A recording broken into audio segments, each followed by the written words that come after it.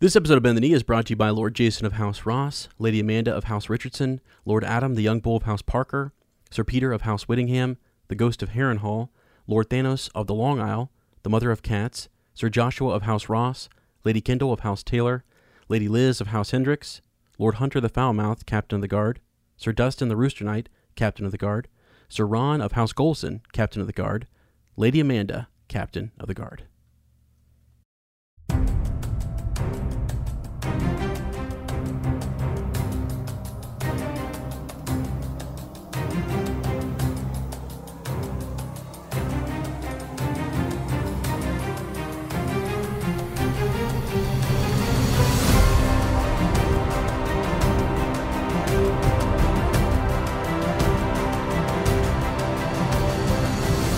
Hello and welcome to Bend the Knee, a Song of Ice and Fire podcast. I am Sir Matt, the Bud Knight. And I am Sir Ezra the Watchful. Welcome to our Song of Ice and Fire book club. Today we're into Chapter 60, John 8 of A Game of Thrones. And in the Maester's study, we will be discussing a few Valyrian steel swords. Yes. Woo! Sir Ezra, you and I have been recording, I don't know, I think we're after this episode, which, by the way, spoiler alert, it's probably going to be rather lengthy. Because Sir Ezra and I are really fired up, and there's a lot to cover. Right. We recorded about 5 hours worth of content yesterday, I think. Yeah, we did. It was insane. It was awesome. We really got rolling, and we started thinking about just the roadmap to the end of the books, and that can talk about rabbit holes, man. Jeez. So. Yeah. So we recorded Raven's Nest, which was a ton of fun. We had a lot of people on. We recorded a few Patreon episodes. And, just coming in today with John 6. There'll be a lot of talk about Longclaw, some other Valyrian steel swords, ravens, crows, Maester Aemon. There's a lot. There's a lot. Yes, it's fantastic. I've been going absolutely crazy after that Patreon episode that we did. I've been in the Facebook group. If you get in there, you'll see upwards of like, right now I think I'm up to 12 or 13 posts about crows, and then as I'm posting about crows, Sir Matt finds quotes about ravens, and I'm like, oh God, what do I like? Oh no! So I've just been going crazy, and I thought it would end after we did the Patreon episode, but it just keeps getting better. So, Absolutely. All right, well, so let's head over to Small Council. Sir Ezra, how you doing, man? Doing good. I mean, getting a lot done. We've been productive. I finally got things set up here. I feel when you're actually going to make it out, I think this coming week, right? You're going to be back here.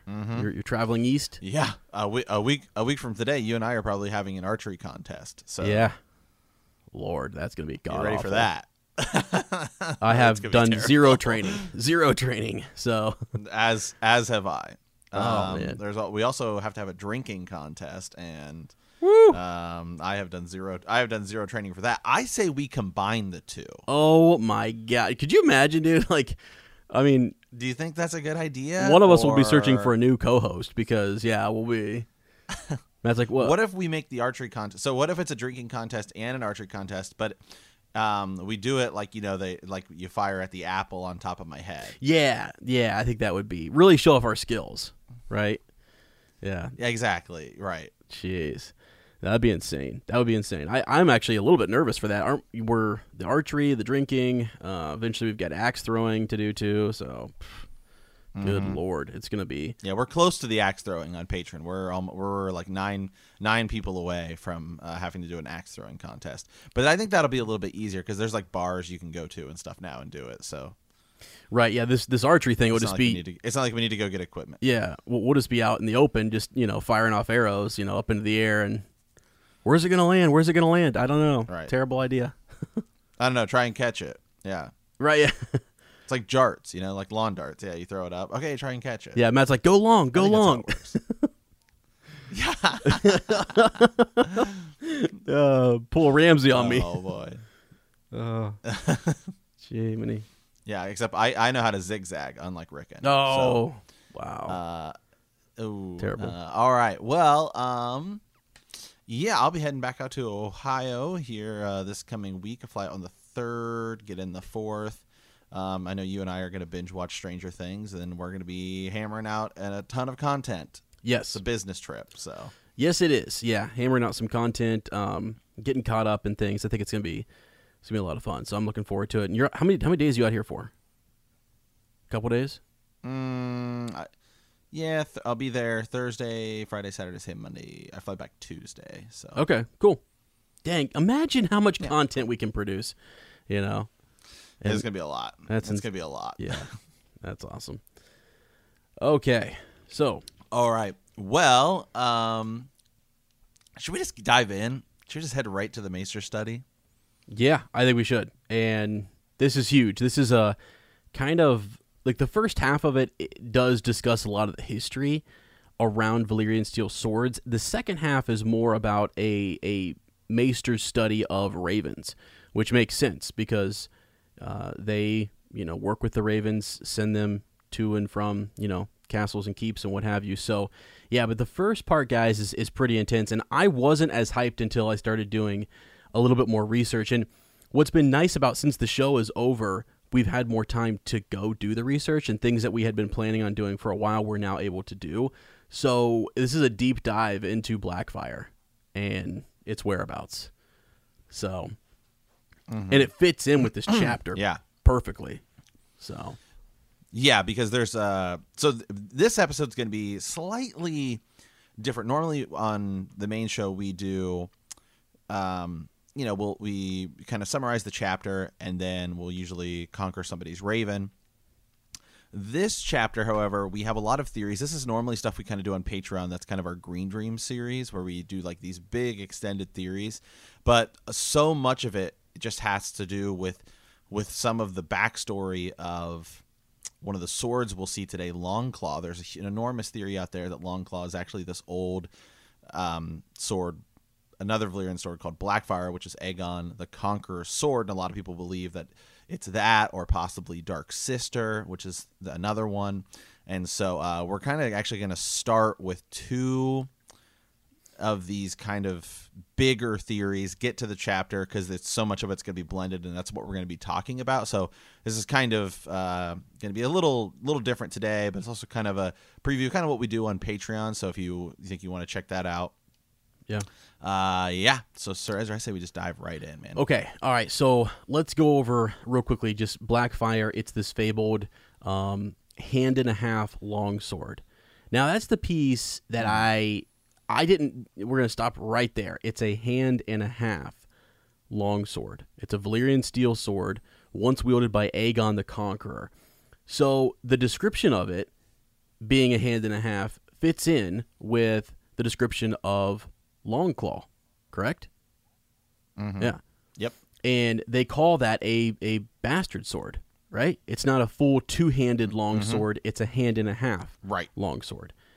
Right. I always thought Blackfyre was before we started doing this research, I was like, oh yeah, it's a two-handed, sword, or maybe it's just I don't know, a one-handed sword. I didn't really pay much attention to it, but that's the detail that George puts in his books. And so, yeah, we've got a hand and a half long sword. Right, it's a sword that you would, so like a great sword, which is like what Arthur Dane uses, like Dawn. And in the show, we see him wielding two in that battle because they just want to show you that he's epic, and they don't even ever talk about Dawn or anything like that. But like a great sword, like that's something you're going to use with two hands, right? And then that's why they make the Mountain seem super cool, because he's so big he can hold two great swords. Because he's just so large, it's something that normally somebody would hold with two hands, right? And so, but like a bastard sword is a sword that you would typically you could go sword and shield if you wanted. Yeah, exactly. Yes, and so yeah, I mean, it was interesting to me because I didn't expect that description to be the same as Longclaw, because I've heard people talk about it. I'm like, I don't really know. What I thought about that, I thought maybe Dark Sister, because I was always thinking, well, yeah, Bloodraven comes north, and we knew that he had Dark Sister, and I could see him carrying that sword, or being allowed to take that sword with him to the north, if you will. Right. But he doesn't. I mean, well, maybe he does. We don't know. I mean, this is all where we're kind of speculating and theorizing a little bit, and we have to go back to kind of like the Blackfyre Rebellion.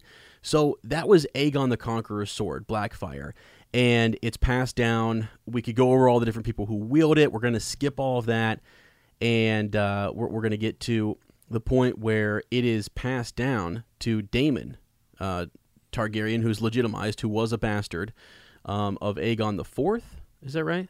Yeah. Mm-hmm. And instead of going to his son Daeron, it goes to Daemon. And it just causes a lot of controversy. The sword that should have been passed down to his true-born son, and it's the king's sword, right? It's the king's sword. Mm-hmm. So there's a whole nother thing, right? It goes to the rightful king. And that's another reason why people have said, well, Jon gets a sword. He gets a sword that is a hand-and-a-half long sword, and it comes from from Jorah Mormont, which we're going to get into later as to how did he get that? How does Bear Island have this sword? And why in the world would it come over to? I don't buy it. First of all, I just don't believe. I think it's a lie. I think a lot of what happens in this chapter with the story of Longclaw is not true. It would stay on Bear Island if it were up to me, because he's at the Night's Watch or whatever. What's the Night's Watch going to do? Return the sword later? But anyways, so the Blackfire Rebellion, right? It's sort of Daemon. He fights against his brother, and you've got even bastard brothers. We know Bittersteel is famous. We know Bloodraven is famous. Those are two half brothers. They were bastards who were legitimized. They were great bastards because they came from noble houses, and they end up fighting on the Red Grass Field. There's this whole, big Blackfire Rebellion. Well, Daemon actually, he wins a battle with it. He wins. He beats. I forget who it is. Corbray, is that his name? Gawain. Yeah. Mm-hmm. He fought with him. But then once he is struck down, or once he falls, his son for a short time picks it up. Bloodraven is the one who's kind of defeats Daemon, if you will. And right there is where the mystery sort of happens. It's sort of like, where does that sword go from the Red Grass Field? Right, Sir Matt? So what are your thoughts on where that sword goes? Whose hand is it in? Well, we're kind of led to believe that ultimately it somehow ends up with Bittersteel, Aegor Rivers, who is another one of Aegon IV's bastards. And so a lot of people believe that, young Griff is going to be coming over with that sword. And in the Sworn Sword, the second of the Dunk and Egg series, or the second book in A Night of Seven Kingdoms, when they're talking to Eustace Osgrey about why he supported the Blackfires, is because he said anybody could see that Daemon Blackfire was the man who was worthy of being king, not Daeron, who becomes Daeron, Daeron the Second. Yeah. Because Daemon had the sword, and he was a warrior. And because he had the sword, they felt like he was the rightful king. And so that's why that's going to be an argument that I think people who think that it's with young Griff are going to say is like, oh no, young Griff has the sword, or in the book they could make that argument. Oh, he is a Targaryen and he has the sword, but he could still be he could be a Blackfire.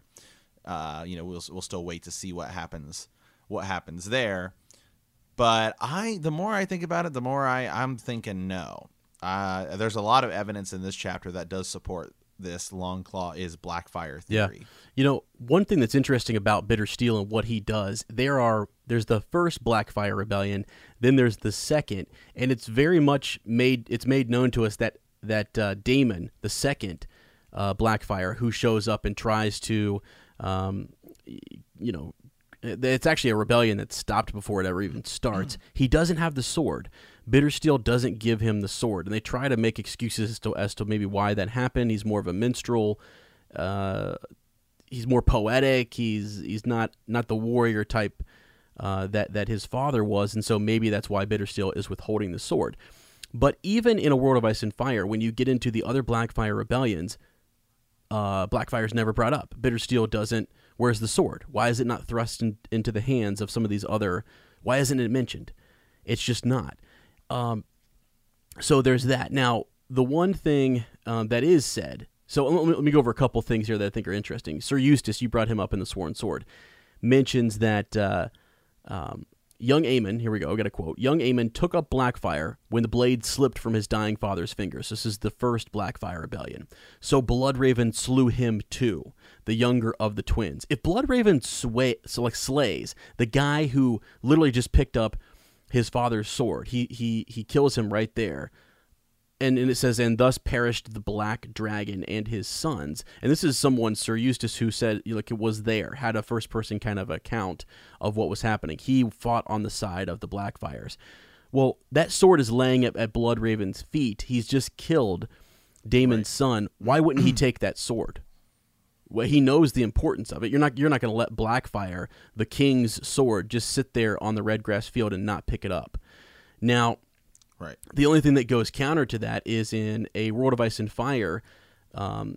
We have a quote here. So, quote, this was followed by Bittersteel's mad charge with Blackfire in his hand as he attempted to rally Daemon's forces, meeting with Bloodraven in the midst of the charge. A mighty duel ensued, which left Bloodraven blinded in one eye and sent Bittersteel fleeing. Now, here's the thing. I have two thoughts on that. Either the Maester... It's things that get passed down, and we've always talked about point of view, and the perspective is that the Maester was... Because my question is, from Sir Eustace's point of view, how does Bittersteel get the sword when Bloodraven is the one who kind of, it's with arrows, I mean, he shoots him down, so maybe they're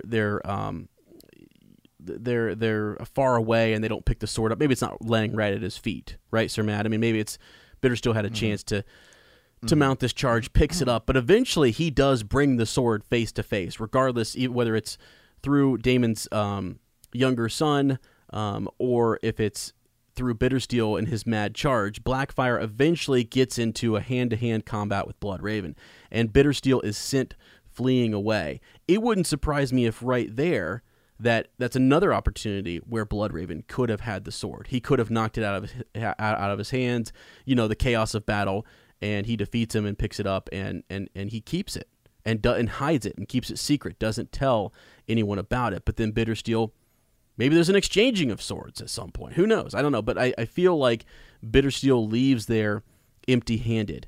Otherwise, he would have sent the sword back into the other Blackfire rebellions, right? I mean, I feel like that's something he would have done. Yeah. So...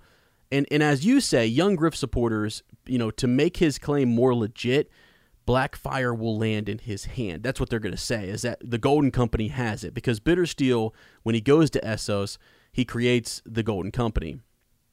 And, is able to, they're kind of, it's an easy call. When Aegon, young Griff shows up and he wants to request that the Golden Company fight for him, it's a no-brainer. They know how they were formed. They knew the history to their company, and they may have a Valyrian steel sword, and it may be proclaimed as Blackfire, but I don't know that it will be. Well, keep in mind. So today we're gonna be going more with the kind of is long called Blackfire theory, but we do know that Brendan Rivers also wielded the other. So there's two Valyrian steel swords. There's Blackfire and Dark Sister, and we know for a fact that Bloodraven had Dark Sister and took it with him to the wall. Gur has confirmed that when he was asked a question. So there is obviously the possibility that it is also Dark Sister, but a lot of if you look at a lot of other surrounding theories, it seems almost like he probably took Dark Sister with him to the cave. Yeah. Okay. Sure. So then Longclaw couldn't just be Dark Sister, which some people think it's more likely that it's that. Yeah. So there's that one as well. And there are some people who argue that, like, I know that you've said, Gur says that it's there. Before that came out, people were arguing, would you let someone like Bloodraven take a Valyrian steel sword to the wall? And I think, yeah, actually, I don't know that you would, or he could conceal it in some way. He had all of his Raven's teeth, right? They went with him, his archers, right? His renowned archers. They actually decided, they volunteered to go with him, which is nuts. Why? Why would all of those men decide to follow him to the wall? That's a whole other thing of itself. But yeah, okay. So, anyways, there's a tidbit there. So now here's some really cool information. We're we're kind of jumping into mid-chapter here, going back and forth between Maester study and the chapter. But in this chapter, Jor kind of says, he indicates that this Valyrian steel sword has been in their possession. It says, quote, "This is Valyrian steel, my lord," he said wonderingly. His father had let him handle ice enough times that he knew. He knew the look, he knew the feel. "It is," the old bear told him. "It was my father's sword and his father's before him. The Mormonts have carried it for 5 centuries. I wielded it in my day and passed it on to my son when I took the Black." Now, so that sword is it's been in their family for 500 years. And what's interesting is that House Stark, which is a way bigger deal, a much bigger, they are the regents. They were the kings of the North, right? Catelyn said, she mentions here in A Game of Thrones, Catelyn 1, had no love for swords, but she could not deny that ice had its own beauty. It had been forged in Valyria before the doom had come to the old freehold. When the ironsmiths had worked their metal with spells, as well as hammers, 400 years old it was, and as sharp as the day it was forged. So the sword that the Mormonts say they have is older than ice, and they've had it longer than the Starks. That I think is curious. Sir Matt, what do you think? Mm-hmm. Oh, absolutely. Yeah, it's very curious. Yeah, because the Mormonts are kind of look at the amount of men that they could muster. In the show, it's kind of a funny thing that they don't have very many men to send, and they're kind of this poorer house. They have Bear Isle, but that was given to them by the Starks. They had nothing, and so they go from having nothing to what they've had this sword for 500 years. That number just doesn't match. It just doesn't make sense. It's just there's no way they would have it longer. It's no way that House Mormont has a sword like this, and House Lannister, although they did have a sword, that's been always their thing. They're trying to get a sword. They're hard to come by, right? They're very hard to come by, and it's a great thing to have a Valyrian steel sword in your family. So it just doesn't make sense. And the other thing that doesn't make sense to me is that sword. I feel like when you go to, I know that he says that the story is he left it for his son, for Jorah Mormont, and then he dishonored it, and so at least he left the sword, and then like his sister and their family sent the sword back to Jorah. I don't buy that. Why would you need to send it to him? Why not keep it for the person next in line? That's a house sword that should stay there. What are they going to do when Mormont dies? When Jorah Mormont dies, House Mormont is going to come up to Castle Black and say, "Hey, we want the sword back." Maybe he makes some request to say, "Yeah, send this back to my house." According to him, he had put it away and had forgotten about it until the fire happens, and Jon saves him in the fire. So none of that really makes sense, in my opinion. Yeah, I'm 100%. Yeah, I'm 100% with you. So, did you have any more thoughts on that? I mean, is that sort of what other proof do you have, I guess, or what are your other thoughts that would kind of tie Blackfyre to Longclaw? Well, the other thing you got to think about is surely someone in you could make the argument that, and I think people have online made the argument that Daemon Blackfyre II wasn't worthy of the sword because he's not really a fighter, right? We see him lose in the Mystery Knight relatively easily. And then he falls in the mud. They start calling him the Brown Dragon. Yep. And so he's just not really a warrior. So you could make the argument that Aegor Rivers, Bittersteel, is like, well, I'm not giving you the sword because you're not worthy of it. But there are clearly people we see that come after, like Meleys the Monstrous. Yeah. Who, the description we get of him is that he's a really good warrior, and it takes Barristan Selmy to kill him. So you would imagine that somebody like that would be the person you put your faith in, and you give him the sword. Yeah, you would think so. And I think that the other thing too is when Aegor Rivers doesn't come over in the Second Rebellion, it's sort of like, why isn't he there helping? Is this a Daemon who's off doing his own thing? Is he just trying to secretly gather forces there, and then Bittersteel's going to follow him later? It didn't seem to have his backing, and that seemed to be what was more important, is that Bittersteel back you and validate your claim to the throne. So, yeah, I mean that's very interesting, and I think that's the piece. Maybe we will get more in the Dunk and Egg series. Like maybe there will be more mentions of Blackfire and what's going on with it, unless it's supposed to be a super big secret. But if we don't ever see it reappear with Bittersteel, then one would have to assume that someone from that battle at the Redgrass Field has it, because it was well known that Daemon took it into battle. His son picked it up. He was slew, and then Bittersteel fights Bloodraven with it. Well, and think about and then he comes back over, and Bittersteel comes back over during the third Blackfire Rebellion, and then is captured. Yep. Yeah. He was captured. So you would imagine that he would probably be using the sword. Yeah, you would think, unless he stashed it. I mean, it's just not a sword you leave laying around. You know what I mean? You'd have to really leave it in good hands. We don't even really know where they're, because he goes back over to Essos and then comes back to Westeros to fight in the third Blackfire Rebellion where he's captured. And do you think I don't see him just being like, well, I'm gonna go fight this war that I believe we're gonna take over the Seven Kingdoms and leave this ancestral sword of my house here. Yeah, and so during that third, what is it Haegon Blackfire? That's who he's supporting, right? Yep. Yeah, he's the fourth son of Daemon. Blackfire was the heir to his older brother Daemon II, and it looks like there's no. Let's see, he was slain treacherously. And I can't imagine that when he gets released, because he gets captured, and then they're going to send him to the wall. Yep. Right. And I can't imagine they would send him to the wall with a Valyrian steel sword.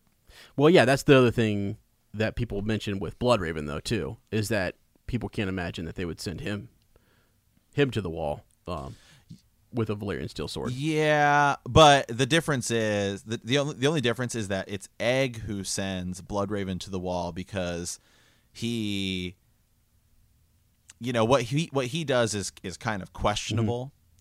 Right, I mean, he kills Aenys Blackfire when Aenys Blackfire comes over, because he wants to put an end to the Blackfires and destroy any chance they have of making any claim to the throne. Yeah. As opposed to Bittersteel, who is in complete open rebellion against the throne, and this isn't his first time doing it. I agree with you. I'm just saying most people's counter is that, why would you let them, go up there with a sword? Well, he's got an escort. He's got Dunk escorting him. He's got Aemon going up there, and he's got all of his archers going up there as well with Bloodraven. So that definitely is different. And George has confirmed that he did take it up there, and one could hide the sword too. But yeah, if they've captured Aegor, I mean, Bloodraven beat him, the first time, and then they capture Aegor during the third rebellion. There's no sword. Haegon doesn't have the sword, as far as we know. It even says that he surrendered his sword, but then still was killed. And it's like, okay, what's up with that? I mean, this just, why is the sword never mentioned? So, anyways, now, so if the Golden Company, I mean, unless he left it with the Golden Company, that's which is just far-fetched, right? That's sort of our thing, is it just doesn't seem like he would do that. You'd put it back in the hands of the rightful heir. That's just what you do. So, okay. Yeah. Yeah. So that's really, now back to one of the things I was mentioning was just that, like, the evolution of his writing. If you go back and look at the times at which he wrote the Mystery Knight, and he wrote some of this stuff concerning the Blackfire Rebellion, and he had those thoughts, it's like, is he creating those stories to help influence, to make things work in A Song of Ice and Fire, or is it vice versa? You know what I mean?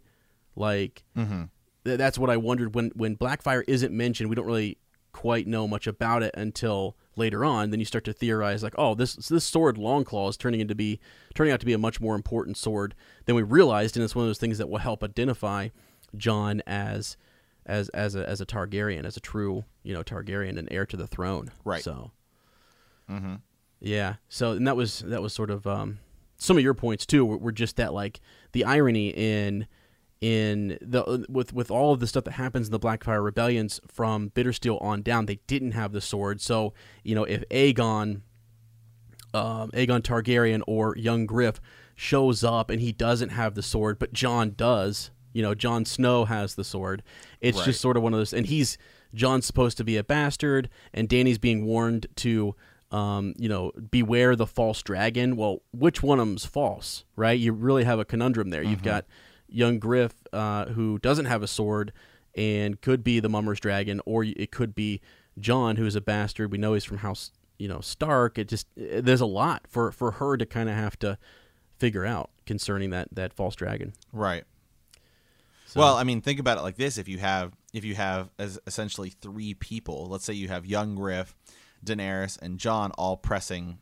Jon isn't really pressing as we've seen in the show, but Jon has a claim to the throne. Yeah. If he has Blackfire, that's kind of his bargaining chip, because Dany, we know, is a true Targaryen, and she also has dragons, and then that kind of leaves young Griff out of the equation, I guess. Right. He has to have something that would help validate. He's got Jon Connington, right? I mean, he's got some of these folks around him. Rhaegar's best friend. Yeah, who can tell that story. That's really, but he has the weaker evidence, I guess, if you will. So, right. Yeah, that's pretty. It's just pretty neat. It's neat to think about how that sword can be such a big deal. And I just, again, and I want to give full credit to the Reddit user there, because I love the connection between House Stark and House Mormont. So that's JTD1776 is the guy. That was one of his first posts too. He typed this up some 4 years ago. And the idea between like the 100-year difference in Ice and Longclaw is what throws me. That's the part that really throws me. I'm like, wow, that just doesn't make sense at all. That could be perspective. It could be Jeor Mormont saying, I don't know, 500 years. And Cat, yeah. I trust Cat a little bit more with the knowledge of Ice and 400 years than I trust Jeor Mormont in 500 years. Yeah. Yeah. And it's not that like I wouldn't argue, Blackfire could be 500 years old. I don't know how old it is. It's a Targaryen sword that's been passed down. It's the one that Aegon the Conqueror had. So, it was probably forged in Valyria, all that good stuff. But it just didn't belong to House Mormont. You know what I mean? It just wasn't. I'm sorry, Longclaw, I think is very different. The other thing that's interesting about that story too is that the handle, right, the pommel and everything was burned off. There was some wood to it. There was some other workings that that Jeor remade the sword, which we'll get into later, right? That's all very interesting, and that he changes sort of the hilt, if you will. Right. Yeah, and so the nature of the sword changes. Yeah. Yes. Right. So. All right. Well, hey, speaking of Jeor Mormont, I think we have another kind of longer thing we want to cover here about his raven, Sir Ezra. Yeah, we do. And so I've been really interested in Mormont's raven. This is a Reddit post from Dan NY Track, Dan New York Track, I think. And so this was one that's been quoted in different articles, and so full credit to him. It's been passed around quite a bit, but there's some interesting stuff here. So, okay, here I'm just going to go ahead through and read this one. A post from yesterday was discussing Mormont's raven. I stated that the raven is actually being warged by Blood Raven. And this is something you've mentioned, Sir Matt. We've talked about Longclaw before. We've talked about, Blood Raven influencing things through Mormont's raven. I think what's neat is when you find people either in the Facebook group, or people have sent us theories as well, or you go to Reddit and you find something that kind of backs up what you and I have been thinking. That's the cool part, is we're all kind of seeing the same thing here, and it's neat to uncover these clues. So anyways, I went to collect some quotes that might back this theory up, and I got a little out of control, so I decided to start a new post. I understand that these quotes can be interpreted in multiple ways, but this is the way that I read them. If we go ahead and assume R plus L equals J, which probably is the most safe assumption we can make, then we can see why Blood Raven would lead Jon through the Raven. We know Blood Raven is a staunch Targaryen loyalist. He protected the dynasty from threats on multiple occasions and even slew his own brother to do so. As the last Green Seer, it is quite possible that he is aware of Jon's Targaryen blood and therefore has a vested interest in Jon's fate. Also, we know that Blood Raven is vested in Bran's future.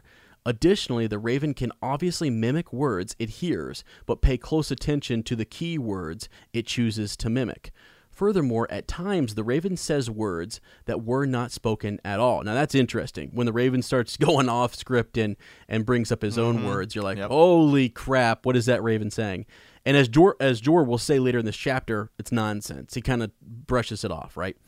I am assuming that Bloodraven is determined to destroy the others. Keep these things in mind while reading through some of these quotes from the series, and let me know what you think, or if we can add any to this theory. So this is Bloodraven talking to Bran. I'm trying, the crow replied. Say, got any corn? Now, that kind of goes, so this is the idea of Bloodraven. Is that Bloodraven? I don't know. I have a whole qualm about that, so you can go to Patreon and check out my issue with people saying that Bloodraven is the three-eyed crow that Bran is talking to. So that first one, not so sure I buy. But there's a couple of these. Bloodraven is excited that Bran will live. Bran was going to live. My brother is going to live, he told Mormont. The Lord Commander shook his head, gathered up a fistful of corn, and whistled. The raven flew to his shoulder, crying, Live, live. Bloodraven knew it was foolish to send Royce as a lead ranger. The Royce boy was green as summer grass, yet he insisted on the honor of his own command, saying it was due him as a knight. I did not wish to offend his lord father, so I yielded. I sent him out with 2 men I deemed as good as any in the watch. More fool I. Fool, the raven agreed. So, yeah, that's not a good idea. Tyrion glanced up. The bird peered down at him with those beady black eyes, ruffling its wings. Fool, it called again. Doubtless old Mormont would take it amiss if he throttled the creature. A pity. Bloodraven knows that fire kills whites. So every time we say Bloodraven knows, we're assuming that Bloodraven is speaking through the raven. Excuse me, I almost said crow. Jon tried to shout, but his voice was gone. Staggering to his feet, he kicked the arm away and snatched the lamp from the old bear's fingers. The flames flickered and almost died. Burn, the raven called. Burn, burn, burn. Taunting the word further to Jon can be taken as suspicious. Taunting the word father, excuse me. Taunting the word father. So the bird says, Father, taunted the old raven, bobbing its head as it walked across Mormont's shoulders. Father. Bloodraven would obviously be disgusted by Joffrey being on the throne. Quote, we have white shadows in the woods, unquiet dead stalking our halls, and a boy sits the iron throne, he said in disgust. The raven laughed shrilly, and that's a quote. That's from the book. The raven laughed shrilly. Boy, boy, boy, boy. About Longclaw, which may be effective in battling the others. Take it, echoed his raven, preening. Take it, take it. So that's about Longclaw, okay? Bloodraven was the what? Lord Commander. Yeah, Bloodraven was the Lord Commander of the Watch. He wants the Watch to remember its real purpose, protecting the realm against the others. Quote, yet if the Night's Watch does not remember, who will? Quote, who will? Chimed the talkative raven. Who will? Bloodraven knew Jon considered abandoning his oath to the Watch. Quote, no, the raven echoed from Mormont's shoulder. No. What's that about? So, and that's no as in like, K-N-O-W. Bloodraven most likely knows of the coming war of the others. Jon chewed his lip. The raven flapped its wings at him. War, war, war, it sang. Bloodraven is possibly trying to make Jon question why his father wanted him there, or, Bloodraven himself is questioning why. Quote, your Lord Father sent you to us, Jon. Why? Who can say? Why? The raven called. Bloodraven knows that Craster is a slave of the others, and knows Craster's women are pretty much slaves too. And this is interesting. This is actually pretty cool that the raven calls them slaves. So the women looked at his at thin lips. This is our place. Craster keeps us safe. Better to die free than to live a slave. Slave, muttered the raven. And it's like he's calling them a slave. Bloodraven again is reiterating that he knows of Craster's horrendous deeds. Quote, he gives his sons to the woods.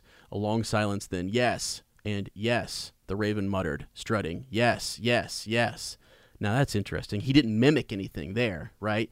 So the raven is just confirming that, yes, he does give his son his sons to the woods. So what is that all about?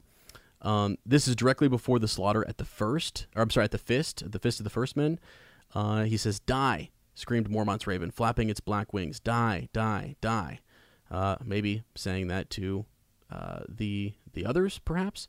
After Samwell informed Mormont that he got the messages out at the fist, "Good," on Mormont's shoulder, his own raven echoed, "Good, good." So, saying that that's a good thing. We're good. Blood Raven telling Sam to hurry up and flee Craster's. "Quick," the raven said. "Quick, quick, quick." Now, some of that he's echoing. But I'm going to come to something here in a little bit that's gonna, I hope, hopefully blow people's mind. Blood Raven choosing Jon for Lord Commander.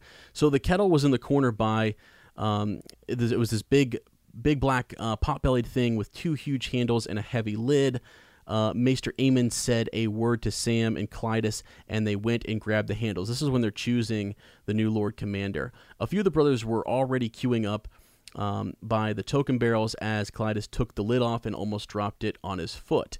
With a raucous scream and a clap of wings, a huge raven burst out of the kettle. It flapped upward, seeking the rafters perhaps, or a window to make an escape, but there were no rafters in the vault, nor windows either. The raven was trapped. Calling loudly, it circled the hall once, twice, 3 times, and Jon heard Samwell shout, "I know that bird. That's Lord Mormont's raven." The raven landed on the table nearest Jon. "Snow," it cawed. It was an old bird, dirty and beraggled. "Snow," it said again. "Snow, snow, snow." It walked over to the end of the table, spread its wings again, and flew to Jon's shoulder, almost, indicating that we want Jon Snow to be the Lord Commander. Okay, so there's a couple more here, and then we're done. It's just sort of Blood Raven possibly foreshadowing Jon's death. "Death," said the raven. It was one of the bird's favorite words. "Death." Dead, dead, dead. There's evidence that the raven tries to warn Jon about some of the betrayal that will happen to him at Castle Black. Blood Raven telling Sam to obey Jon's commands to become a maester. It could be theorized that Blood Raven knows Samwell has a role to play in doing such things because he says obey. Blood Raven is constantly talking to Jon through the raven. Now, some of this might sound tinfoil to people because, a lot of times, the raven is either just mimicking what someone said, but some of these you'd have to go look, and he's not just mimicking, he's actually coming up with his own word. And it just comes out of the blue, and you almost get lulled into thinking, well, he probably was just repeating what somebody else said, but not necessarily. So there's that. Okay, here we go. Last one. On multiple occasions, Jon awakens from a prophetic dream with the raven on his chest. It can be assumed that Blood Raven is influencing / speaking to him through dreams. And quote here, and woke with a raven pecking at his chest. "Snow," the bird cried. Jon swatted at it. The raven shrieked in displeasure and flapped up to a bedpost to glare down balefully at him through the pre-dawn gloom. So, yeah. So there's that. When he's having those dreams, that raven is right there. And then here we go. I'm sorry, one more. Let's see. He rose and dressed in darkness as Mormont's raven muttered across the room. "Corn," the bird said, "and king, and snow. Jon Snow, Jon Snow." That was queer. The bird had never said his full name before, as best Jon could recall. And so that's kind of the final, point there. Just that eventually we get from Corn to King to Jon Snow. There are theories that the raven is also, when it says Corn three times when they're up at the Fist of the First Men, that he's warning them. It's like the 3 soundings of the horn warning the men that these are others and that they are in danger, even though they kind of already know they're in danger. Oftentimes people have theorized that the etymology between corn and cornet and horn are very similar. So there's theories out there about that as well, which are really cool. So, but yeah, there's a lot. Now, one more thing, and then we'll kind of move away from this. Something I found very interesting in A Storm of Swords, Samwell 2. So this is just crazy. The bird says, "Snow," the bird called. "Snow, snow. Wherever the raven went, Mormont soon followed." It doesn't say wherever Mormont went, the raven soon followed. It was like wherever the raven went, Mormont soon followed, as if the raven knows where Mormont's going to go. And it's just it's one of those things that I think George weaves in there, just a subtle thing that the Raven is leading Mormont, and that the Raven is Blood Raven and is communicating with him in some way. Even maybe it's more direct or more explicit than we realize, Sir Matt, but it's something that it's just from our perspective, from John's point of view, maybe Mormont's having secret conversations, with this Raven, full on conversations with him and getting confirmations, like a yes/no conversation with the Raven. I don't know, but pretty cool stuff, I think. So there's just a couple things, because in this chapter we want to discuss Longclaw. We've got the connection between Mormont's Raven and Blood Raven. It's too much for us not to mention once, because we're gonna have a lot of this conversation throughout the whole series. We've got years of this left to kind of talk about all these little, quotes and nuggets that we find in the chapters. Mm-hmm. Yeah, I mean, this is a huge chapter. Mm-hmm. There's a lot of different theories. I have something else that we're going to get to that I think is total foreshadowing to the way the show ended. Yeah. So yeah. I mean, there's a lot of foreshadowing and in this chapter. So yeah, absolutely. Okay, well, I think that's it. I mean, it's again kind of a long, different Maester, study, but we have some of our own thoughts mixed in there with some stuff from Reddit, and just thought it was worth discussing. Yeah. So, all right, well, let's head to the reread, and we can actually get to this chapter, and we're going to be coming back to both the things that you discussed and the thing that what I kind of discussed here. But this week we are into John chapter 8. John is presented with the Valyrian steel longsword by Longclaw by Lord Commander Jeor Mormont. John attempts to refuse, but the commander insists. Later, John gets a message that Maester Aemon wants to see him. The Maester knows that John is divided between his duty and his family loyalties, and explains that he sympathizes. When John rejects his empathy, the old man reveals that he is Aemon Targaryen, son of King Maekar I. Last time we were with John was when they went above the wall to... that's when they are attacked by the Whites, and John saves Jeor Mormont with the help of Ghost, and they kill one of the Whites, and he saves Lord Commander. So in this chapter, he's getting the sword, and that's what's it's his present essentially for saving the Lord Commander. So all right, so I always like to read about the first paragraph. "Are you well, Snow?" Lord Mormont asked, scowling. "Well," the Raven squawked. "Well, I am, my lord," John lied, loudly as if that could make it true. "And you?" Mormont frowned. "A dead man tried to kill me. How well could I be?" He scratched under his chin. His shaggy gray beard had been singed in the fire, and he'd hacked it off. The pale stubble of his new whiskers made him look old and grumpy. "You do not look well. How is your hand?" "Healing." John flexed his bandaged fingers to show him. So this next line right here is a line that a lot of people use to say that John is not fireproof, right? Because we talked about Dany possibly being fireproof. That's, they always come back to this. "He had burned himself more badly than he knew, throwing the flaming drapes, and his right hand was swathed in silk halfway to the elbow. And at the time he'd felt nothing. The agony had come after. His cracked red skin oozed fluid, and fearsome blood blisters rose between his fingers, big as roaches. The Maester say I'll have scars, but otherwise the hand should be as good as it was before." So a lot of people have argued, is John fireproof? Is he like Dany? Is he fireproof? And there's a lot of people go back and forth and say, well, it's dragon fire that they're immune to. But we see Dany, the hot water and everything. Yep. The hot water, things like that as well. So it is possible that Dany, because Dany is a true Targaryen. Her mom is a Targaryen. Her dad is a Targaryen. John is not. John is ice and fire. Right. Yeah, that's a good point, because I think that's something, even when we were talking about it in the show, we get kind of carried away with the whole idea that, we could prove this, through dragon fire or something. But yeah, you're right. He's ice and fire. So yeah, they kind of talk more about just his hands and getting back to his duties and making sure that he's okay to kind of perform. And So again, a lot of those quotes that I read too about the raven are in this chapter. The mocking of father. He starts to think about his father a lot in this chapter, and I think that's interesting. We have almost like a father figure right in front of him in Jorah Mormont, and the raven mocking him, taunting, and it says, taunted the old raven, father, taunted, bobbing its head as it walked across Mormont's shoulder, father. So he had hoped for some word of his father, and then later on he's thinking about the gift that Mormont will give him, and it's like he's trying to remember that this is not my father, although it's a fatherly gesture, and it was once his son's. Jorah, it was his sons, according to Mormont.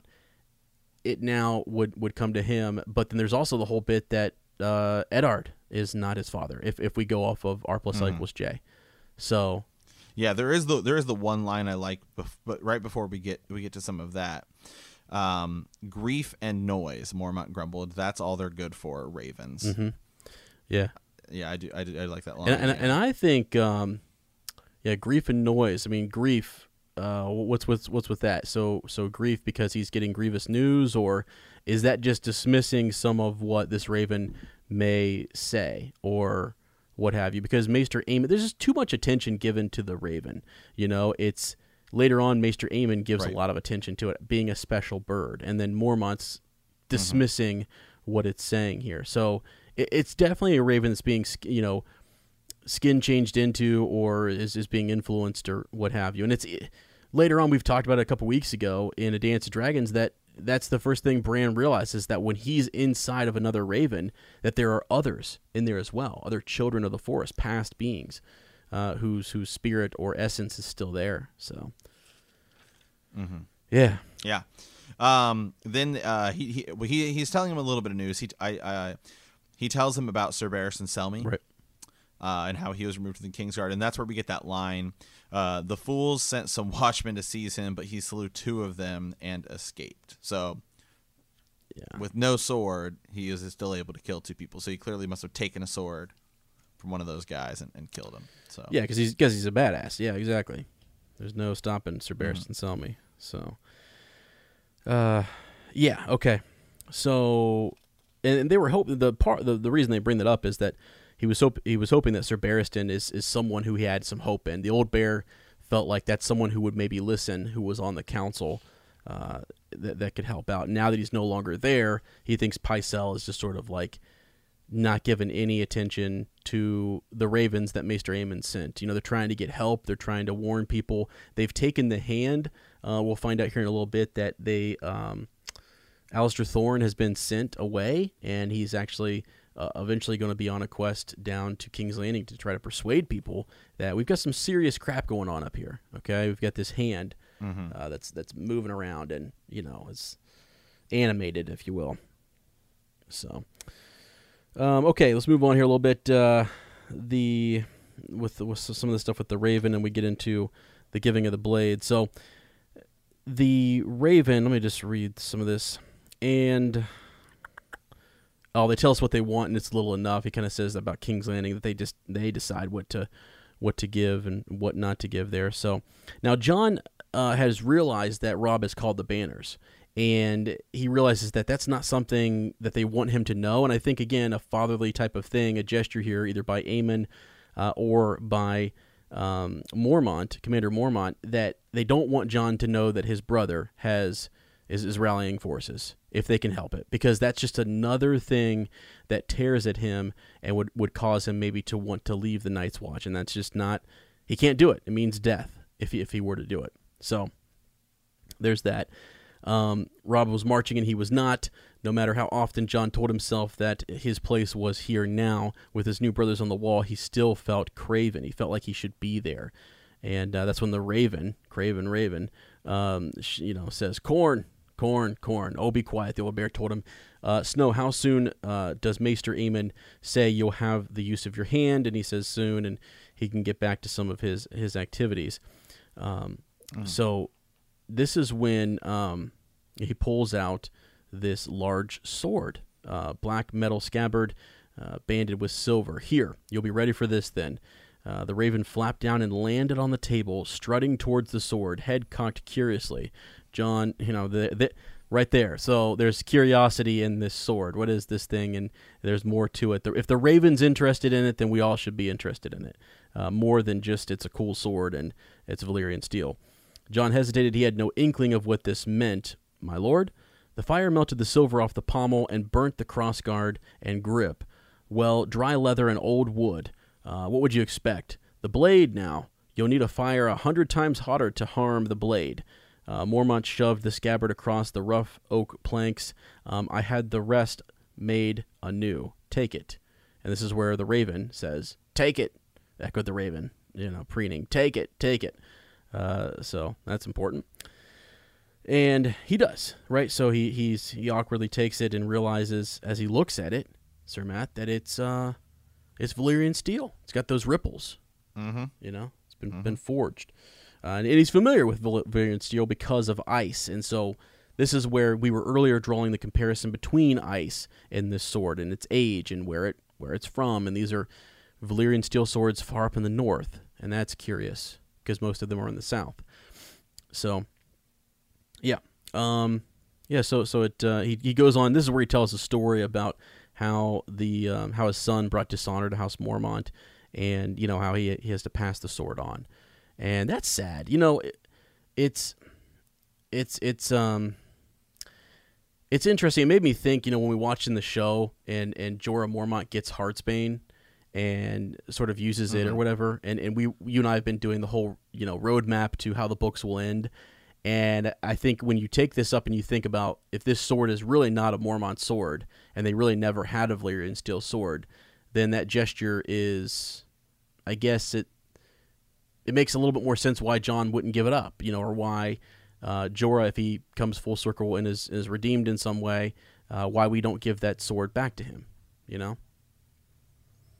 So yeah, he's giving me his son's sword. My son brought dishonor to House Mormont, but at least he had the grace to leave the sword behind when he fled. Yeah. My sister returned it to my keeping, but the very sight of it reminded me of Jorah's name. So I put it aside and thought no more of it until we found it in the ashes of my bedchamber. Yep. So he forgets about it. He forgets about the sword. Yeah, I don't even think he knew it was there. Does Jorah ever talk about it, having the sword?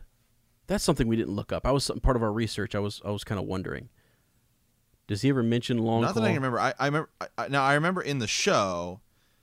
In the show, he does. Jon tries to give it to him. Remember when they go north to get the white to take back to Cersei, Jon tries to give him Longclaw, and he says no. Yeah. Okay. The only mention when I type in just in a search of Ice and Fire, Jorah and Longclaw together is this bit right here that we're in, which is Jorah. Right. So because I'm trying to think of, did he ever mention it in the books being a sword that he was entitled to, or missing that sword or right. dishonoring the family name, which he does talk about, but then he doesn't ever talk about returning or leaving the sword or anything like that. So that's, something to watch or to keep track of. So, and Jon doesn't want to take the sword, right? I mean, he's just a good kid. He's just this, he doesn't want to steal. This is a great line here. So, let's see. Okay. So he had these dreams, right? That he would one day be given, Eddard's sword. He would be given ice, and he would declare that Jon had proved himself a true Stark and place ice in his hand. Even then, he had known it was only a child's folly. No bastard could ever hope to wield a father's sword. Wow. Well, actually, we have historical, and see when this is written, I think that's a line that George highlights and says, you know what, there will be a story where a bastard, hopes to does wield his father's sword, and there is a Targaryen king who did this and found his bastard, air quote bastard son, to be more worthy of the sword, if you will. So, but even that memory shamed him. What kind of man stole his own brother's birthright? I have no right to this, he thought, no more than to ice. He twitched his burning fingers, feeling a throb of pain under his skin. My lord, you honor me, but, and this is where Mormont won't have it. He's not going to take any butts from him. He's, it's yours. He's like, very insistent that he will have it. And it's it's just really interesting. It's I almost wonder too if we think that Bloodraven is sort of seeing events and understanding what's going to happen, is he orchestrating in any way the discovery of this sword? And then with the Raven kind of orchestrating Jor to kind of give it to him because Jon wins this, beats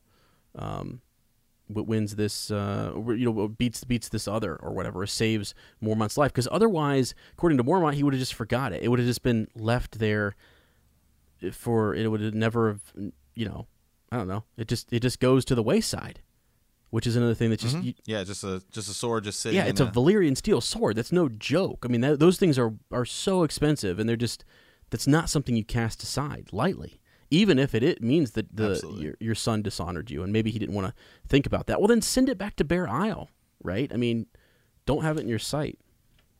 So, then he goes on to talk. Well, about, and even then, then they go on to talk a little bit about right here. You fought bravely and more to the point. You thought quickly. Fire. Yes, damn it. We ought to have known. We ought to have remembered. The long night has come before. 8,000 years is a good while, but to be sure. Yet if the night's watch does not remember, who will? Who will? Chimed the talkative Raven. Who will? Yep. He's asking that question. I mean, Bloodraven will remember, right? He's gonna let everybody know. Yeah. So okay, they they talk about the power of fire and how it drove out what they call a demonic force that had moved Othar to kind of animate him and strike. So, and they're remembering now to burn the dead, right? That's important as we move forward. Make sure you burn them, burn the corpses. So, yeah. Right. Mormont talking about he calls the sword a small payment for a life. He says, "Take it. I'll hear no more of it. Is that understood?" "Yes, my lord." And this is where I get into. I kind of mentioned that he has the thoughts about his father and really how we've already kind of discussed that. Just like it doesn't feel. The thought leapt unbidden to his mind. Lord Eddard Stark is my father, even though this felt like a fatherly gesture in a sense. So, yeah. Okay. Okay. So then they go over the name. They tried to name the sword, and it's they say that bears and wolves have claws, and so they decide to keep the name Longclaw. It's been replaced with the White Wolf. All right. That's to kind of indicate that it's Jon's sword now, and he made it for him, and so he's gone through all of that work. It's like, all right, got to take the sword. So. Yeah, and the old bear seems pleased that he decides to keep kind of the name the same. And that's the part too. It's like, what is this? Why he has a whole backstory for the sword. I mean, that's the other thing that people would kind of counter. Like he's got a backstory. He's got a name, Longclaw. He seems pleased that Jon wants to keep that same name and doesn't rename it something different. Why is that? So, anyways. They talk about it being this is where I can't see the exact quote, but that it being a hand and a half, it being a bastard sword, and that you've got Sir Endrew is showing up, and he is someone who is replacing Sir Alistair Thorne, and that's Sir Endrew Tarth, so related to Brienne of Tarth, and he's a good man, and he's someone who can help him master that sword. Okay. Yeah. I do like the line. I do like the line though, as I think about it. The wolves have claws as much as bears, and as much as dragons. Yeah. Claw. Yeah, sure. Now here's an interesting line. As I was reading, I was thinking about my Ravens versus Crow, situation here, and just thinking about how the connotations surrounding crows. I put a free kind of preview up on Facebook. You guys can go listen to just a quick preview of Ravens versus Crows. What we believe are maybe two green seers. You've got the last green seer, and then you've got the three-eyed crow, and they're different people. So if you're interested in checking that out, head over to Patreon, and that's going to be a full-blown thing as of today. So that should be up today for you guys to listen to, part one. And basically, I was looking for lines where crows are depicted in a negative way, and there's a lot of the word choice around them, the connotation associated with those words is negative, and it just, or is dark, or what have you.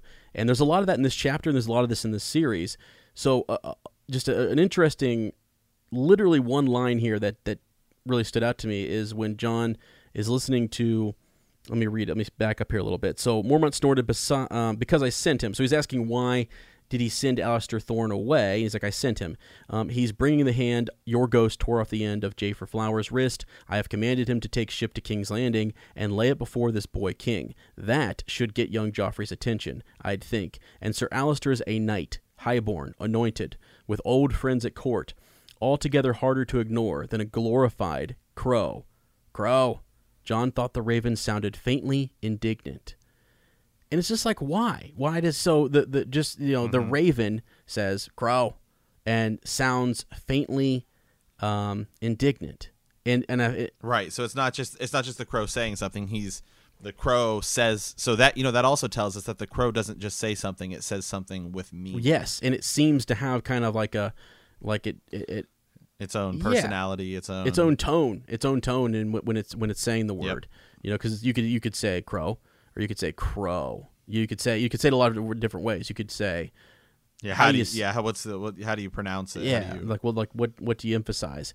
So he's the raven sounded faintly indignant, and it's just one of those things that when and then Old Nan tells us, and this is just a quick little plug again for that because I think it's one of the best episodes we've ever done. I think it's one of the best. It is the best episode. It's the best episode. Yeah, it's like the best Patreon thing we've ever done. It's freaking amazing. You guys have to go check it out. Old Nan says that all crows are liars. The crow is a tricksy bird, and and we have a raven now, kind of being, saying the word crow and saying it faintly indignantly. So, anyways, okay, moving on. But yeah, so the Lord Commander kind of continues. He's ignoring the bird. And its protest, and he also says it puts 1,000 leagues between you and him, and kind of talking about some of the issues that Jon and Sir Alistair Thorne had. So this next bit is really, I don't know that you want to. It depends on how much you want to spend time on this. It's really once he leaves the Lord Commander that his friends are. I don't really have. His friends are just pumped. Yeah, right. It's almost like the same way it goes down in the show. I mean, where it's just all his friends come over and they're just looking at it, and it's Valyrian steel, and everyone's having, everyone's just having a lot of fun with it. Yeah, there's really only about one line in here I found interesting. Of course, when Winds of Winter comes back, there'll probably be a bunch of lines in here that are all super important, just as there will be with every other chapter. We'll have to go back and reanalyze everything. But Toad says, I heard of a man who had a razor made of Valyrian steel. He cut his head off trying to shave. So I just thought that interesting. Oh, there's the razor, possibly the dagger, because, just that idea of Valyrian steel and smaller blades, and if there's any connection there. Right, yeah. Guys, put your tinfoil on here for a second, because here's something. I was thinking, you know how almost every chapter, I think it is literally about every chapter, the phrase the others pops up. And it's it's normally about just it says right here, the others laughed and even Jon had to smile. So it's talking about the other boys around there. But what genius in calling these creatures the others, capital O. And then he there's other ways to say that, right. They all laughed and even Jon had to smile or whatever. But he always says the others laughed. It's funny to me because it literally pops up all the freaking time, and it's nuts. The very next paragraph starts with the other white, the one-handed thing that had been a ranger. So literally those two paragraphs, if you look at them, you have the others laughed and the other white. It's so nuts sometimes the way he writes. So, okay. All right, yeah. So let's move on past that. I mean, he's sort of he's happy, I guess, and that they're happy and he's having a good time and they're hooting and hollering. But Samwell kind of notices that he's not doing well, or that he's still kind of distant or whatever. And right. Well, he does go up and he meets with Ghost first. Yeah. Okay. And I think there's something kind of interesting there. So, they're still kind of walking around. Ghost was curled up and asleep by the side of the door, but he lifted his head as the sound of John's boot. The dire wolf's red eyes were darker than garnets and wiser than men. John knelt, scratched his ear, and showed him the pommel of the sword. Look, it's you. Ghost sniffed at the carved stone likeness and tried a lick. John smiled. You're the one who deserves an honor, he told the wolf, and suddenly he found himself remembering how he'd found him that day in the late summer snow. They had been riding off with the other pups, but John had heard a noise and turned back, and there he was, white fur, almost invisible against the drifts. He was all alone, and he thought, apart from the others in the litter, he was different, so they drove him out. Jiminy Christmas. And it's just one, that's again, it's how some of these little paragraphs are just buried, because then it's in the middle. So, you're just thinking about, okay, he sees Ghost, and then he goes and and then immediately is when John, his head looked up Sam. So it's a paragraph that you almost wouldn't even need. You wouldn't even need this thing. It could just he went over, scratched his ear, and then Sam walks in. But It's here. This is a this is what we talked about with Gurr's writing, is he spent one paragraph explaining his relationship with Ghost. It doesn't necessarily need to be in there. You could easily just have him. You could just stop with the direwolf's red eye. I mean, you could even get rid of that if you wanted, and you would, and the story would still be the same. But he specifically spends the time telling us about John thinking back to when he found Ghost, and why that's important is because he was different. Yeah, well, and if you tie it into the whole Bloodraven thing and everything, and that there's a sending, as you have said, a sending of the direwolves, getting the direwolf south of the wall or whatever, and then having it come across the Stark children, and then now he has the sword, and he's presenting the sword. It's all the pieces kind of, coming together. When you listen to the theory that we have on Patreon, and you talk about the three-eyed crow working with Euron Greyjoy and having him gather artifacts and things that they need, it's like this Green Seer, the last Green Seer, is sending the Starks things that they will need: a wolf, a sword, and other things. So this is the beginning of that, and it's freaking impressive. So yeah, you're right. I mean, he doesn't need to even say things like when he talks about. He says that his eyes were wiser than men. There's why, how? I mean, how is he? So it makes you trust Ghost, and you want to keep Ghost near, and he's a super important character. So, not according to the show, but I mean, he is in the books. Right. I'm just kidding. Okay, John. He looked up. Samwell stood, rocking nervously on his heels. John stood. What is it? Do you want to see the sword? If the others had known, no doubt Sam did too. The fat boy shook his head. He's actually there to kind of summon him to see Maester Aemon. And he's like, he briefly mentions Heartsbane. Lord Randall let me hold it a few times. It always scared him. It's a beautiful sword. So we get the first mention of Heartsbane here, and that it will probably go to Dickon, now that Sam is gone. So, but Maester Aemon wants to see him, and this is the second big part, right, to this chapter, is the conversation that he has here. He found Maester Aemon up in the rookery feeding the ravens. Clydas was with him carrying a bucket of chopped meat as they shuffled from cage to cage. Sam said, "You wanted me." The Maester nodded. "I did indeed." And he gives Clydas, Clydas gave John the bucket, and kind of, I think he dismisses Clydas, if you will, and they're tossing meat into the cage for the birds to kind of eat. So the ravens are eating this meat, this flesh. And one of the things that you mentioned, Sir Matt, the interesting part here is that as they're discussing ravens, they're discussing that they eat meat, and he mentions that Lord Mormont's raven is an interesting bird. He's a rare bird who likes fruit and corn. He's different from some of these other birds, yes. Right? He is. Yeah, he's different than the other ravens. Yeah. So why? Again, what, like every line. Yeah, right here. Yeah. Yeah, Lord Mormont. So this is when he goes to meet Maester Aemon. Lord Mormont's raven likes fruit and corn. He's a rare bird. Most ravens will eat grain, but they prefer flesh.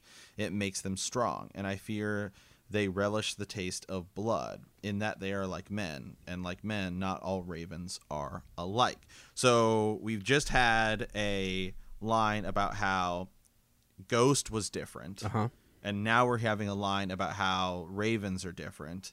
And, a lot of people look to this line here, that they prefer flesh. That's the whole when Jojen is in The cave. the cave. Is he dead? Are they going to feed him to Bran to make him stronger? Right. The whole Jojen pace theory is that. I mean, that's your, if you're a believer in that theory, that's your evidence right there. Mm-hmm. Yep. Yeah, there's definitely something to that. There's a lot of ravens up there, ready to eat. And the one thing too, when in this book, when they depict like crows eating as well, they talk about them pecking and eating eyes, even though they are eating flesh and things. It's sort of like it's in a different type of way. There's something more negative about it or whatever. But there's also a really cool line, and you read this to me before we started, and I was like, holy smokes, oh my God. So they talk about doves and pigeons and how they can be trained to carry messages.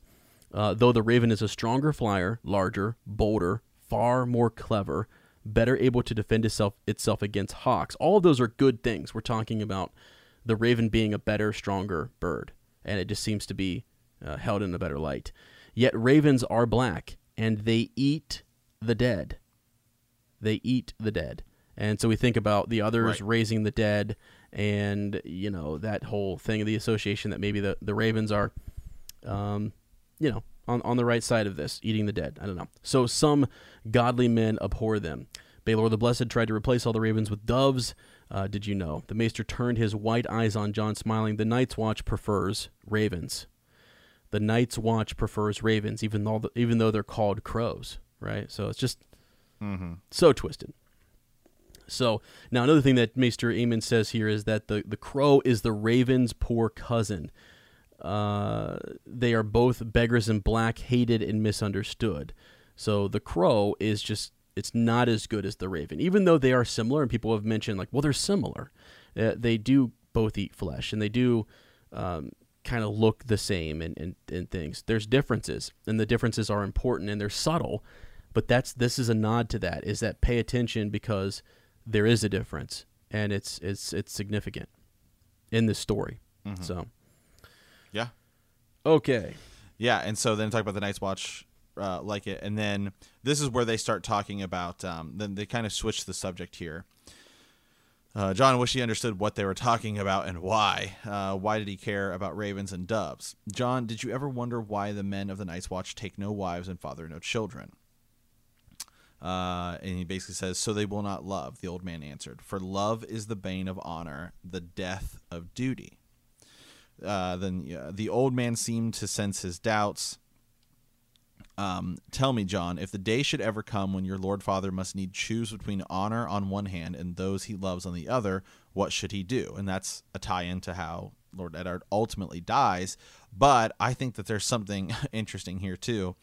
He says, Jon thinks, he fathered a bastard. Where was the honor in that? And your mother, what of his duty to her? He will not even say her name. He would do whatever was right, he said ringingly, to make up his hesitation no matter what. A few more lines down.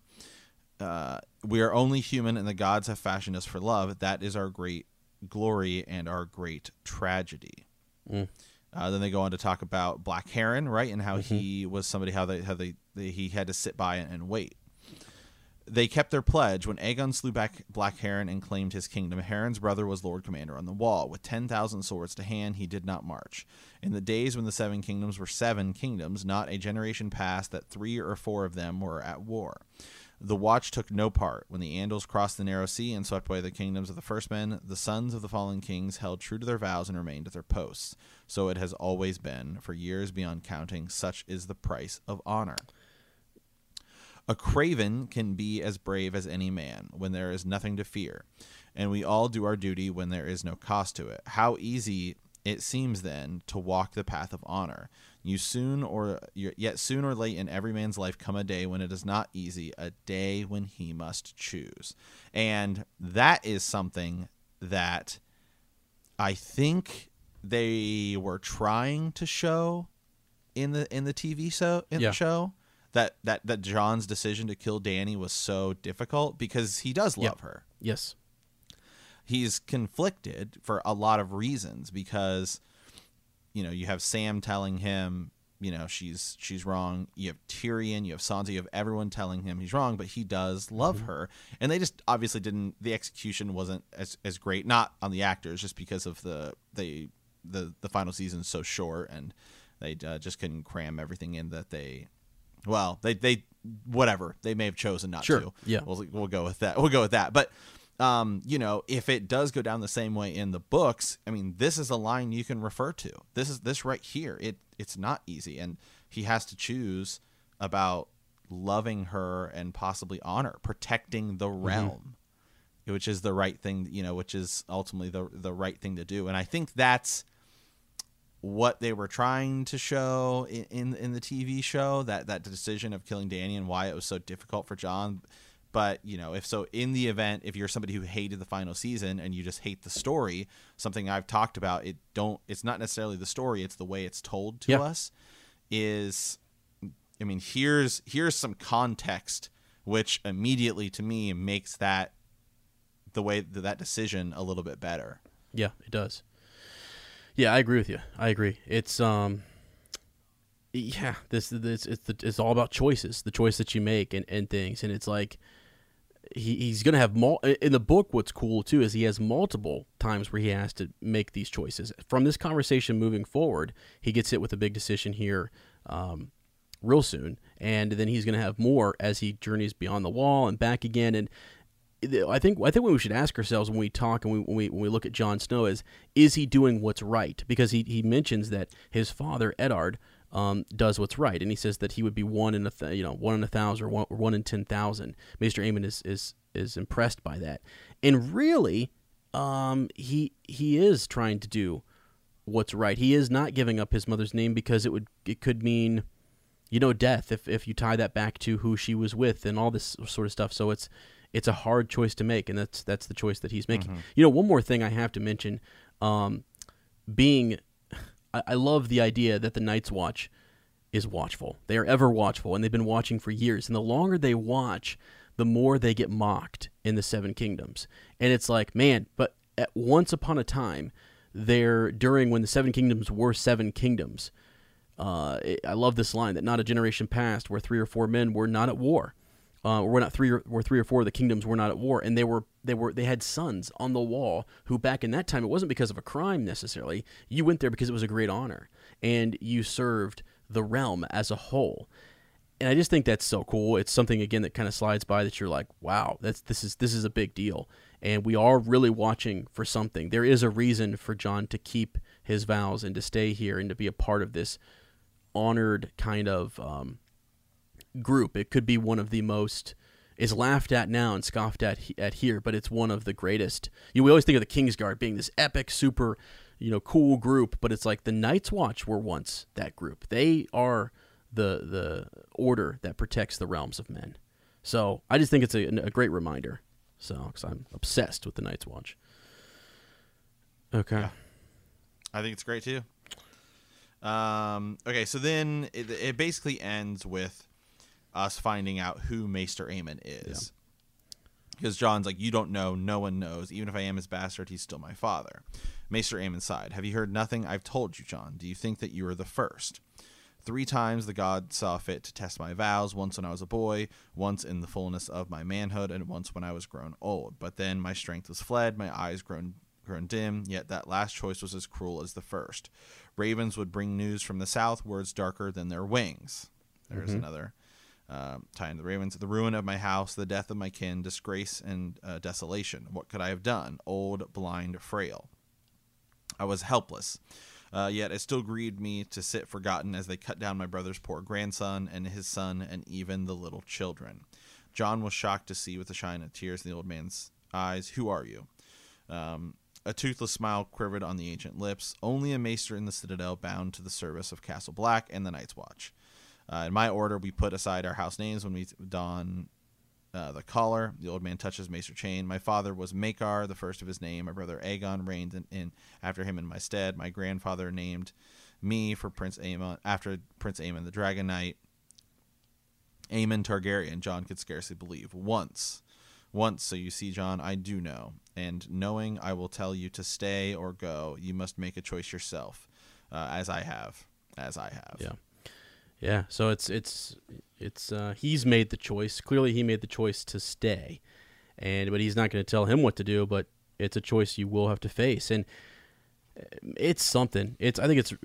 You think of Maester Aemon, and later on his journey when he heads back to the Citadel, there's a lot of controversy. There's a lot of different things that happen. They can move maesters around, and one of the things though, when you become a maester at the Night's Watch, it's sort of like.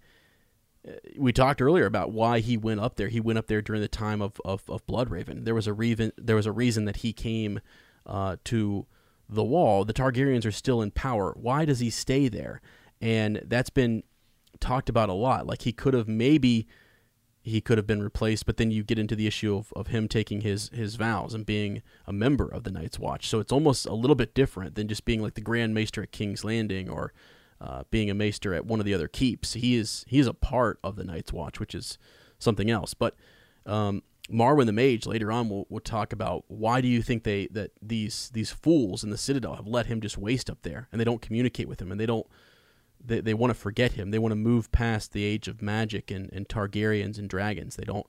They're into science, and they're trying to weed all of that out. So that's a really cool piece about learning that it's Aemon Targaryen, and it's so cool to think the things that he went through and the trials and stuff, and he does know, as he says to Jon, he knows what it's like to stay up here like the other men that he had mentioned, who they made a vow, they swore to protect the realms of men here and to do their duty at the Wall and to keep watch. So, whew, goodness. Do you think he knows who Jon really is? Yes, I do. Yeah, I do. I don't know that I think there's a plan. You don't travel north with Bloodraven and not know. I mean, maybe it had been forgotten, but it's one of those things that I could kind of see something where Bloodraven had said to him long ago, had talked about the prophecy, the prince who was promised, and things like that. And he later in his life, maybe he misinterprets it. Maybe he knows that someone like Jon will come, but he maybe doesn't know that it's Jon. That could be the case, because when he's on his way to the Citadel, he talks about the misinterpretation of that. We talked about this when we were younger, he says, and we talked about the prince, but maybe it was the princess. And he thinks like, I wish I were younger. He's almost like he's back in that position where he now has a chance. I almost think that Aemon, like, he knows, like, he made his choice. He made his choice to stay, and he made it 3 times over. The gods tested him 3 times. But I think now he's kind of like, I would, given a 4th chance to go help Daenerys. I thought my family was lost. I thought we were eradicated. I think he would go. I think he would, if he were younger and he could forsake some of his vows there at the Citadel, that he would go and, help her out is really what I think. So, anyways, yeah. So, old Mr. Aemon, just wise, so wise. So there you go, friends. It's an important chapter. I mean, it's one that I think a lot of people will read and be like, cool, he's given the sword Longclaw. We learn about Maester Aemon being a Targaryen and all this stuff. But there's things in there where it's not just Maester Aemon. If you look at it again, it's Bloodraven's there. He's there through Mormont's Raven, and Blackfyre, a connection to history, could be there as well. And all of these cool things could be laying right there in that chapter. So, yeah. Yeah. All right. Well, guys, I think that's about it for this week. So, Sergio, do we have anything else in closing here? Oh, yeah. We went to Raven this week because we did. Yeah, and I just want to, so I have a couple teasers so when we go to Man the Wall here, I just want to go ahead and I'll insert a couple teasers for folks to listen to just of the Patreon episodes that we have going on, because I think some folks kind of wonder what those are like. So we queued up a couple, like the first one's about 3 minutes, the second one's about 1 to 2, and I'll just go ahead and play those for you guys right now and take a listen. A great point here, though, we're wondering about what the last Green Seer, what Bloodraven, how would that person appear in dreams? Would it be a 3-eyed crow or not? And so we're trying to figure out, okay, well, why doesn't he appear as a dragon? Why doesn't he appear as a werewood? Well, maybe he does appear as a werewood. Melisandre actually When she looks into her fires, into her flames, she sees, quote, a wooden face, corpse white. Was this the enemy? 1,000 red eyes floating in the rising flame. He sees me. Beside him, a boy with a wolf's face threw back his head and howled. So she sees a wooden face and corpse white. That's what she sees when she's looking at what I believe is Bloodraven. So if Bloodraven isn't the three-eyed crow, but Bloodraven has been trying to reach Bran in dreams multiple times, then Bran should have dreamed of a weirwood tree multiple times. I dream of a tree sometimes, a weirwood, like the one in the Godswood. It calls to me. The wolf dreams are better. So he's having a lot of different dreams. He has wolf dreams. He's got a dream where a tree, a weirwood tree, is calling out to him, and he's got a dream that's really, it's haunting him. So we've got dreams about weirwoods. We have a dream about a three-eyed crow. So do we have a dream where the three-eyed crow and the last green seer are there together? And it just so happens that we do. This is something I brought up in one of our Patreon episodes, and I was right on the tip of getting to this point in that episode, but we cut off, and I told everybody I would come back to it. So he does have a dream, and this is again in A Clash of Kings. So on this night, he dreamed of the weirwood. It was looking at him with its deep red eyes, calling to him with its twisted wooden mouth, and from its pale branches the three-eyed crow came flapping, pecking at his face and crying his name in a voice as sharp as swords. Now the only thing what I see there, if you start to kind of buy, this is the quote. This is stop everything. If you weren't really paying attention before, this is it. If you buy into the idea that the last green seer, Brynden Rivers, Bloodraven, is separate from the three-eyed crow, then right here's where you would want to prove that. The weirwood represents the last green seer, and it was looking at him with deep red eyes again. There's that connection to Brynden Rivers, and it's calling to him with its twisted wooden mouth. So it's actually calling, it's actually speaking, it's a living thing, it's animated, and it's reaching out. But then from its pale branches, the three-eyed crow gets in the way, and it pecks at his face. It's crying his name, a voice as sharp as swords, almost like it's distracting him from the from the weirwood. And it make you go back to the idea that the nightmares seem to have more effect on a child than the weirwood dreams. Because I can tell your mind is just spinning right now, and you're writing notes down about what the possibilities are with John Connington and moving forward and all that stuff, and Ariana Martell and coming up to meet him, the pact between Dorne and all that stuff. You know what? This is also starting to make me think on the if the ending is exactly the same, and John does have to go north of the wall. Yeah. What if Val's there? Right. The John-Dany relationship might not happen. I'm really starting to think it's when would they meet? When would be their first meeting? Sir Ezra, you and I have talked about the Battle of the Bastards and how it may not ever even take place in the books. Absolutely. Because you and I have talked, I think Stannis is going to win. Absolutely. Well, I just want to blow your mind real quick. So in the show, she says that like she knows Ramsay so well, right? She's talking about how well she knows him and that John should. Hell no, that's not happening. I mean, that doesn't happen. That's not going to, unless something like you said changes, then that's not the case. Now, do you see a position where Jane Poole, who is like super scared and running around nervous and has been all that stuff, and Reek has saved her? I think Reek is more likely. I think Theon is more likely to come back and give counsel to Stannis. So, okay, they may have just figured it out. All right. Oh boy. Okay. Okay. So let's say Stannis defeats Ramsay and just kind of takes Winterfell, right? Yeah. So isn't Mance Rayder supposedly at Winterfell? And so there you go. You know, we've got some. It's pretty cool content. I mean, we had a blast, right? You know, Sir Matt, we had a. Oh my gosh. Well, you know, the funny thing was we were just about at the end when part one was just going to be the episode. Right. Well, let's go back. It's something that started in Raven's Nest, which will be coming out later this week. Yeah. And it was an idea that came up that it was one of our longtime listeners, Maglum brought up, and I was like, and I kind of just saw a piece of it, and then it clicked in my head, and I was like, oh, rabbit hole. Yeah. And then that rabbit hole, you and I were doing a theory on something else. We were doing it on the first part there, the Ravens and the Crows. Yep. And right at about the end of that, about the 1 hour mark, as we were kind of closing up, I can't even remember exactly what it is you said, but we started talking about the books and the show. Yeah. And then I was like, well, hold on a second here. And then I said, and then I brought up something else, and then that turned into another hour that normally is stuff we would talk about off the air. Like, we would just click off and be like, okay, well, like, all right, so we finished that thought. Like, now let's, like, we just talk naturally about the show and the books and what do you think and stuff like that. And we said, let's just like keep recording, and then this will be a little like not less informal, because it ended up being one of the best discussions, if not the best discussion we've ever had.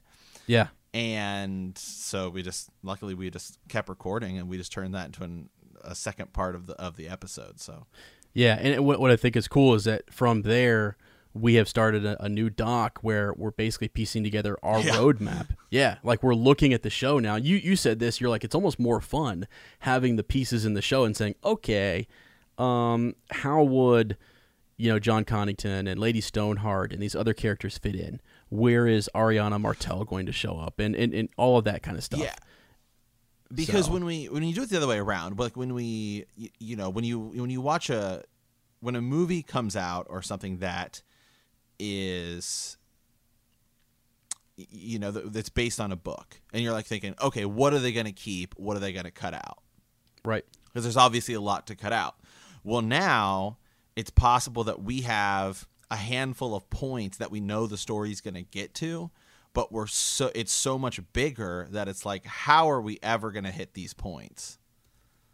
Right, exactly. Because you have to go the opposite way. I mean, you still have to cut down and trim down, but we just talked about things. And we talked a little bit. Another kind of teaser for it is we talked about, so for Jon to have to kill Daenerys and Bran to sit the throne, and a big part of it was the Ramsay Bolton stuff. How does the Battle of Bastards even happen in the books? Because Sansa's nowhere close to where she was in the show at this point in the books. So we've got to somehow get her from here to here, because there's an entire different character filling her role that happened in the show than there is in the books. So how are we going to get there? And that's some of the stuff we started talking about last night. Yeah. Yeah, and it was so much fun, and so we're hoping to do more of those and maybe make that roadmap, to the end of the book series kind of a thing. It really is Green Dreams is what it is, but more specifically, we're working on that master doc and might take it piece by piece, character by character, and follow their arc and get them from where they're at in A Dance of Dragons and A Feast for Crows to the end of the series. So, right, and another one of the things we looked at is, it's not simply as simple as saying, okay, well, you just do this, you just take this character and you slide them into here, and then it fixes and then we're set. Yeah, no, you move this character to this point, and you are gonna have to find a way to shift all of these other characters to have it make sense to be able to hit these points that we're gonna hit via what the show told us.